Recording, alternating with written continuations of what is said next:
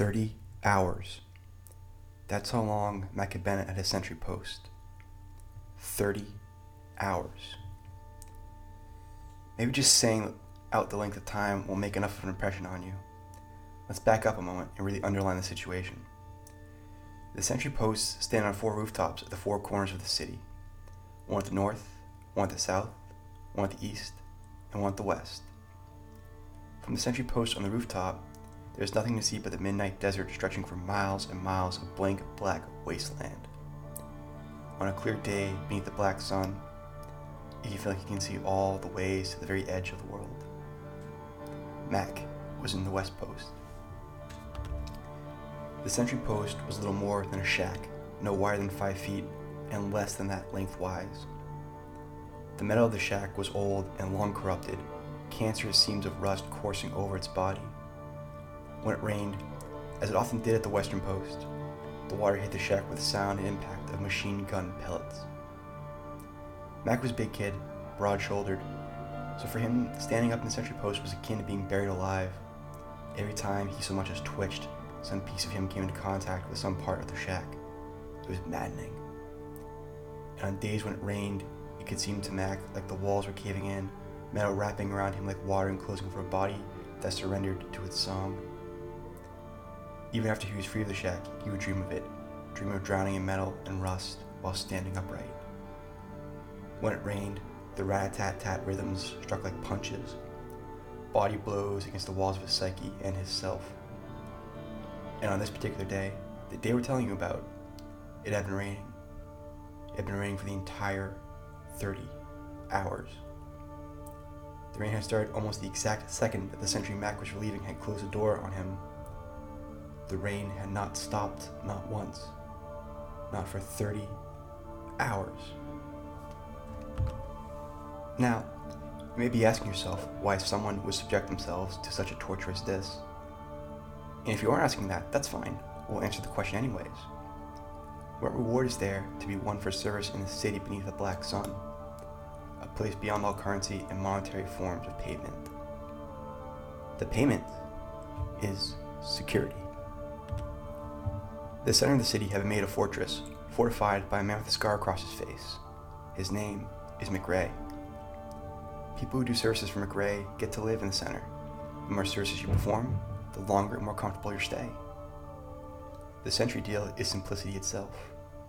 For every hour you spent in the shack, you earn a day for you and your family in the center. Mac had bought his family a month of security, or as close to security as you could hope to get in the city beneath the black sun. His personal record was a full 48 hours. His replacements had to pull him from the post. He'd been dazed, lost down inner labyrinths of the mind. He had screamed at them to let him go, to put him back in. The record supposedly was 60 hours. Neither Mac nor any of the other current sentries knew who it was that had lasted the full 60, but everyone knew a guy who knew a guy who knew the guy who had pulled it off. Mac tried to imagine that. 60 hours. No, it was too much to even fathom. Even 30 hours was pushing his limit. He resolved this next hour would be his last, and then he would signal for a replacement. 31 hours, 31 days of safety. His mother would be able to finish her book and start another one. That was how she measured time these days. She was currently reading Huckleberry Finn with Mac's little sister, Emma. Emma had loved Tom Sawyer, and when Mac had let slip there's a sequel, she demanded that their mother read it to her. Huckleberry Finn was an altogether different beast than that first book, though. Mac's mom made do by replacing the text's most controversial word with Nightman. Nightman Jim. Mac wondered how much this warped the text. What sort of phantom did Emma conjure to fill that description? Did she picture a shrouded figure of shadow bracing themselves on the raft alongside Huck? Mac couldn't fault his mother, though. He'd done his own diligence, shielding Emma from the harsher corners of entertainment. 3 years ago, before the descent, Emma's favorite movie had been that 80s flick, Gremlins. She just loved to watch those scale little bastards shred small-town USA and blow people up. But right in the middle of the damn film, goddamn Phoebe Cates delivers a monologue with a punchline about Santa Claus not being real. Mac made sure to fast forward through that section every time Emma watched the movie, which is about twice a day, every day, for at least 2 months. She'd been 5 then, and Mac had been 15. Much had changed in 3 years. They didn't watch movies anymore. The rain began to fall heavier than it had been. Rat-a-tat-tat. Rat-a-tat-tat. He was cold down to his bones. First thing I'm going to do, he thought, is take a long hot shower. Or no, the first thing I'm going to do is go see Josh. Try and siphon some of the warmth off of him. Or maybe, he thought, maybe I'll see Josh in the hot shower. That would be a good day. Mac drifted down to this thought, half memory and half reverie. He remembered the little smirk Josh had worn that first time, the other boy knowing exactly what pleasure was about to hit while Mac had been so woefully unprepared. Just that recollection was enough to stave off the cold for a moment. Then a raindrop hit the back of his neck and sank down into his spine, a kiss of winter against his flesh.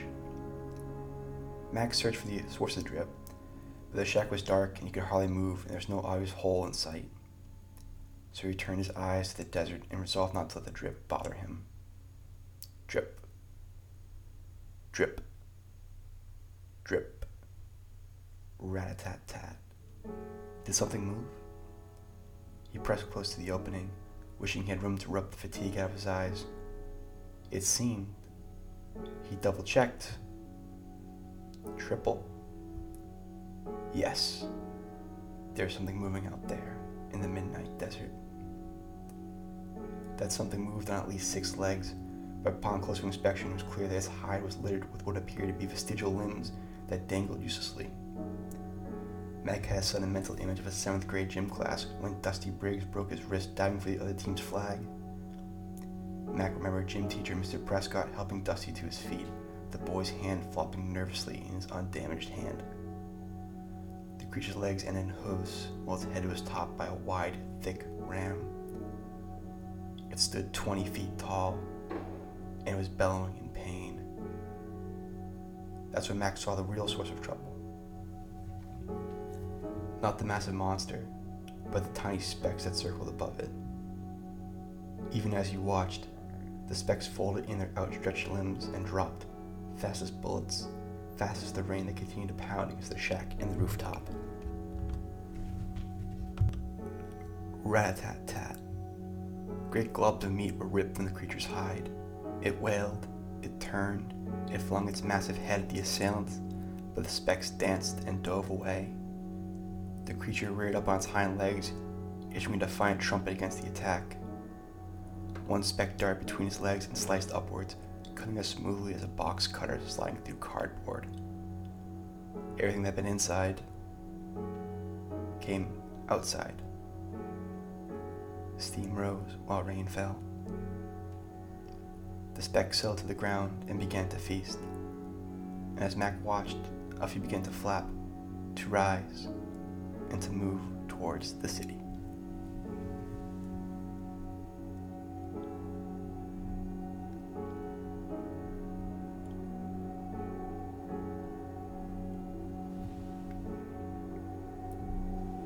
Now he had a choice to make. If he lit the green flare, the warning would be taken up across the city and people would take cover. But he couldn't say for sure whether the specks were even truly aimed for the city, or if they were, if they posed any threat.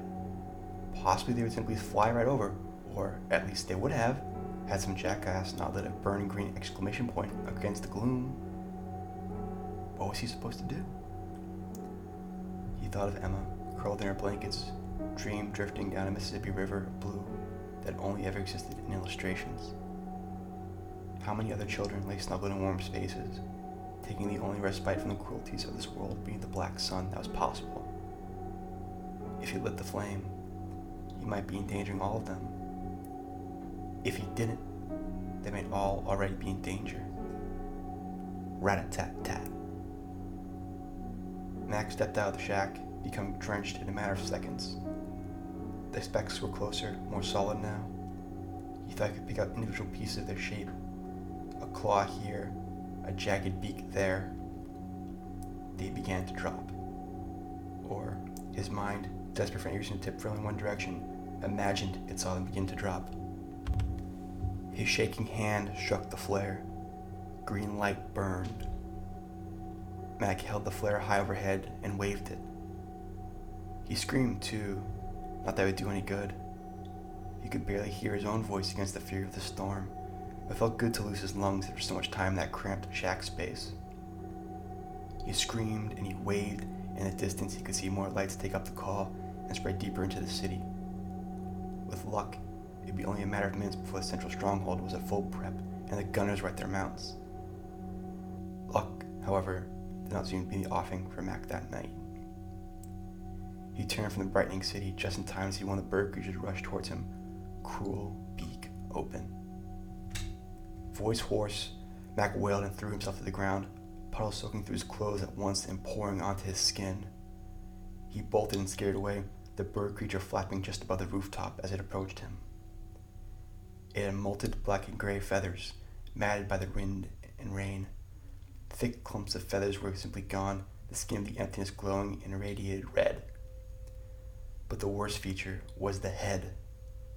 Naked of feathers, the gray flesh was lined with scars. The eyes had long ago been sewn shut by a clumsy hand. The creature shrieked, and Mac could behold a beak filled with rows of crooked yellow teeth, each one twitching and moving on its own, like seaweed twirling on a tide. When Mac screamed this time, it was pure fear. He ran. The creature cut through the air. Talons raked skin. Cold fire coursed down his back. Mac wrenched himself free and tumbled again to the wet rooftop. The flare rolled from his hand. He leapt after it. As he did, he could see out the corner of his eye that the bird creature was building speed for another assault. Please God, not this, he thought, his hand groping for the flare. Please God, not this way, please. Rat-a-tat-tat.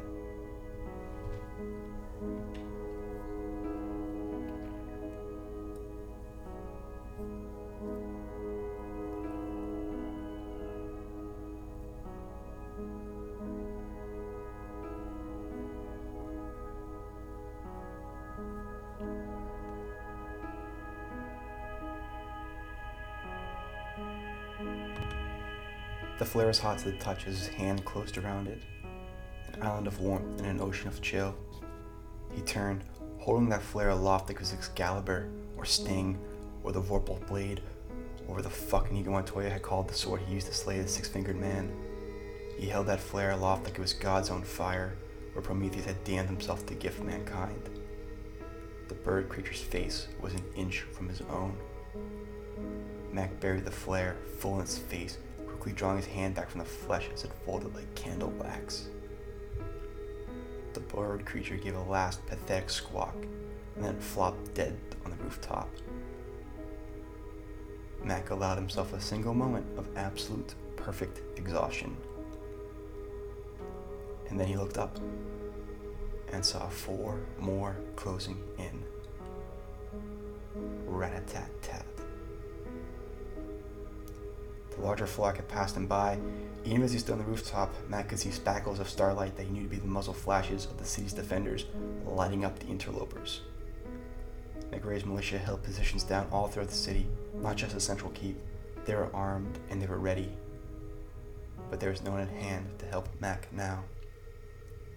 There was just him, the creatures, and the rain, and the black sun that even now held court in the sky behind the storm clouds. Mac ran.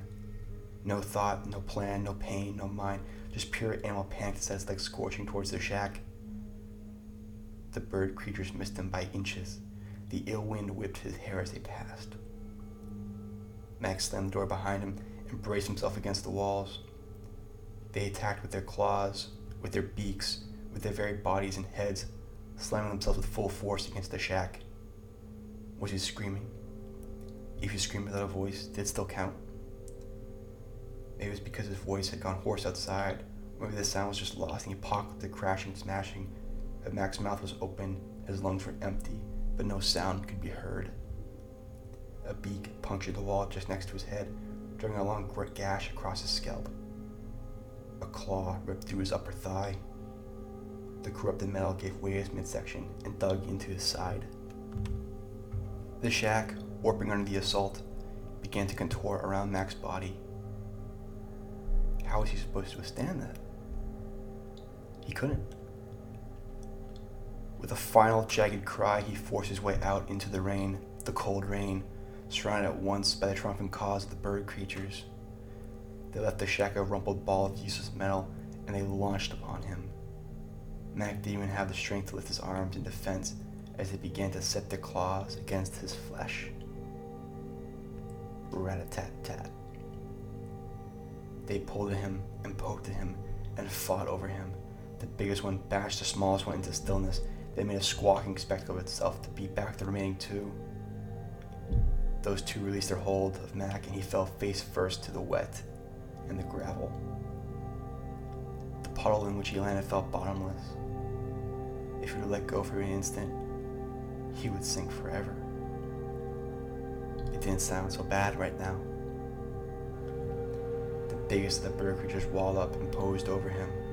It placed one dinosaur talon over his back and paused for one final caw of victory. The arrow was silent as it flew. Only when it buried itself in the bird creature's skull and popped out the other side, only then did it register sound. The eyeless face managed a look of surprise, and then it fell heavily to the ground. Mac picked up his head and saw a figure clad in a black leather coat and a red hood march across the rooftop, crossbows slung on their back and sickle blade ready in their right hand. The figure stepped over Mac and stood there, waiting. Mac's eye focused on the ratty old man's sneakers that now rested near his nose.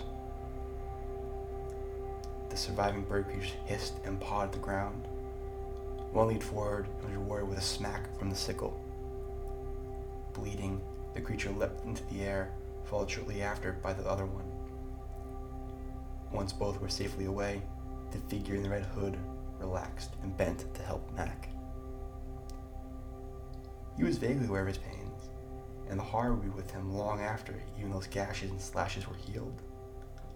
Months from that night, he would still bolt awake in the middle of the night, and only Josh's gentle touch could soothe him back to sleep. But then, on the rooftop, it all seemed very distant from him, a movie happening to someone else. His voice, when he spoke, seemed to echo from a long way off. Later, he would have no idea why he said what he said. What he said was, "Are you the Nightman?"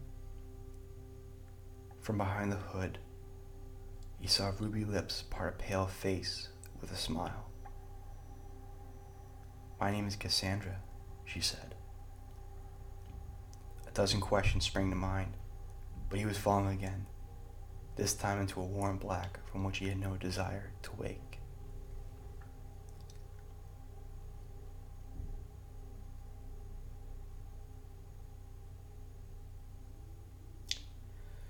But wake he did.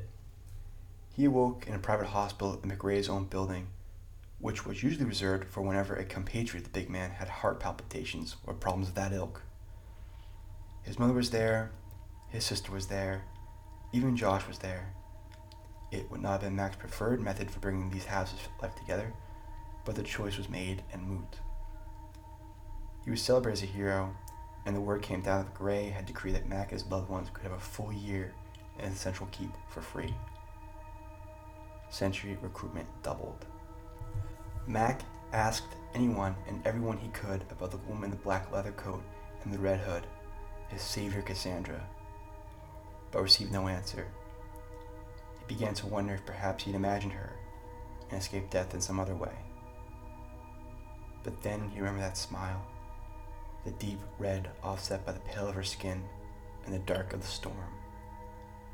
And he would know that no, she was real, and whoever she was, and why ever she did what she did, she had saved him from a terrible death. Maybe it had been his lucky night after all. Not everyone could be so lucky. Some people end up like poor Ernest Fleming, and get worse than any human being could ever deserve. But that's another story.